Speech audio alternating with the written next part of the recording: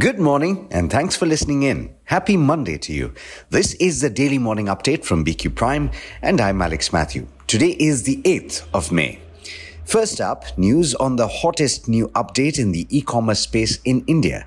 The government-backed Open Network for Digital Commerce, or ONDC, has breached the 10,000 daily order mark, and that's helped by early discounts and the discovery of a cheaper food delivery system. ONDC became accessible to users after it went beta live in September last year, and it is now available in 240 cities in India, with 8 cities having more than 3 sellers in 70% of PIN codes. It is currently live in categories such as grocery, food delivery, beauty and personal care, fashion, electronics and mobility, with over 35,000 merchants. Do check out the detailed story on the website bqprime.com. In news on the economy, India's foreign exchange reserves rose over $4.5 billion to $588.8 billion in the week ended April 28th. That's the highest level since June 2022. In corporate news, Paytm's Chief Executive Officer and founder, Vijay Shekhar Sharma, has said that the company's next milestone is to be free cash flow positive in the near future, with an eye on AI-first offerings this year. Paytm posted a second consecutive quarter of operating profitability if one doesn't take into account ESOP costs.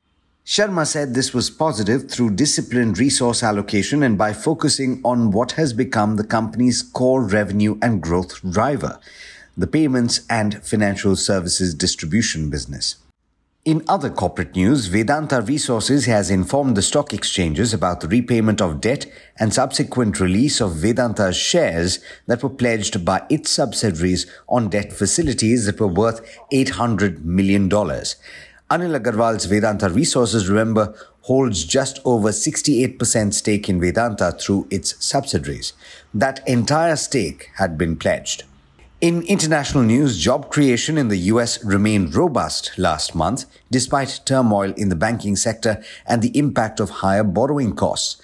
Employers added as many as 253,000 jobs, which was better than many analysts had expected. The unemployment rate, in fact, fell to 3.4%, returning to a multi-decade low.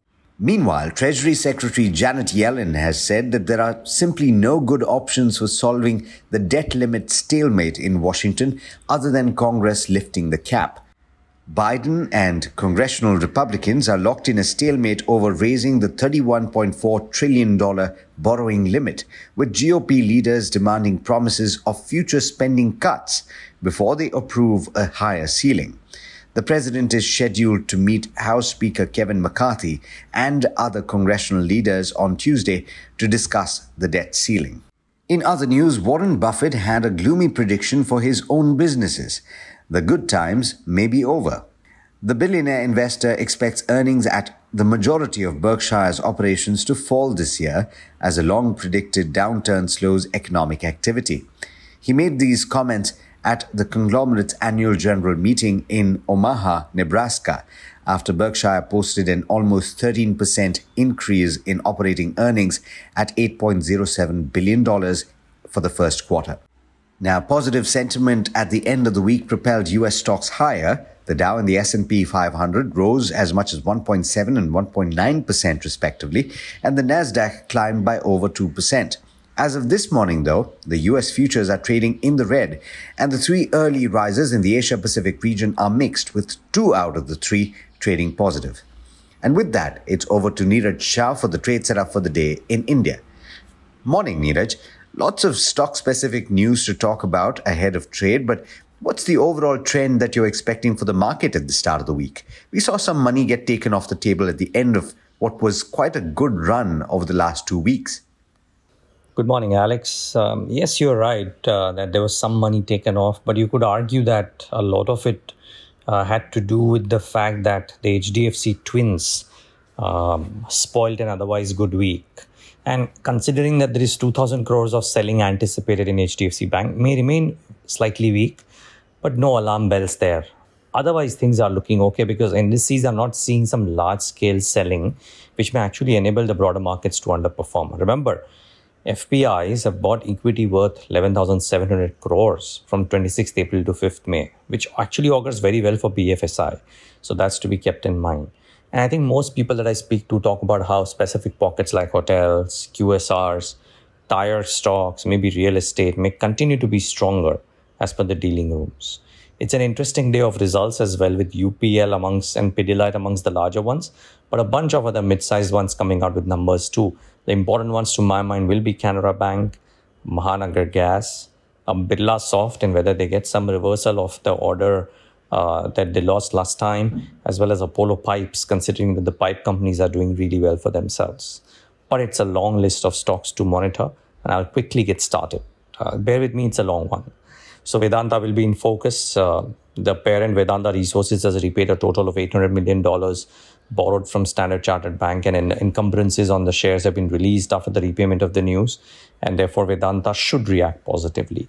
Aditya Birla Fashion and TCS Clothing. Now the news is known that Aditya Birla Fashion is going to buy TCNS Clothing. The point is, shareholders of TCNS Clothing get 11 shares of ABFRL for 6 shares held. Ratio suggests very, very adverse math for the TCNS Clothing stock. Long term, it's great. Short term, I would reckon that TCNS Clothing could see a bit of a reaction, also because the stock was up about 9.5% in the last 5 days. For ABFRL, most people say that while they see MK, for example, says that while we see potential creation for the company, they retain their hold rating on the near-term slowdown, as well as the potential share supply overhang from the TCNS existing shareholders, so to be watched out for. Maybe Adani Total Gas and Adani Transmission might react because the news flow on Bloomberg that MSCI is going to implement weighting cuts in the indices for these two names. It may happen sometime, but I would reckon that this may cap the excitement in these two stocks. Syngene will certainly be a reaction because Zoetis has won a clearance from US regulators for Librera injection, and Syngene is the supplier to Zoetis for Librera. So that should be in focus. Then the results, very quickly, Britannia. The numbers are okay, margins were strong, but the volume growth was a bit lower than anticipated. And the company's making some investments which might help volume growth, but no clear signs there. Marico, numbers were okay. Some analysts believe that sales growth will be muted in the first half and margin recovery will be more gradual than earlier expectations, which might hamper the stock. What did well was Paytm. Strong results, net losses narrowed further. Or Equitas Small Finance Bank, wherein asset quality is improved and the PAT was up 60%. DCB, net profit was up 25% and asset quality improved.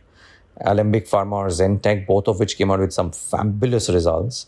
And on the weak side, Blue Dart Express, wherein the net profit was down 50% nearly to 70 crores versus expectations of 80 crores. So that might actually react negatively. Lastly, watch out for Coal India.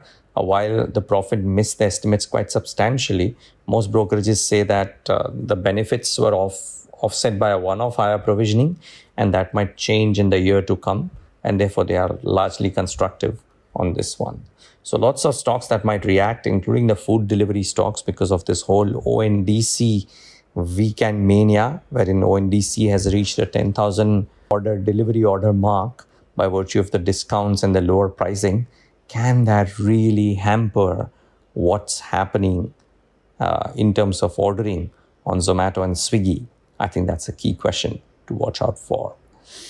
Well, I'm sure I've missed a few stocks, but there's just so much of them that I think this one's will also do for now. Thanks so much, Alex. With this, it's back to you. Thanks, Niraj. And as always, thank you all for listening in. This is Alex Mathew signing off. Have a great day.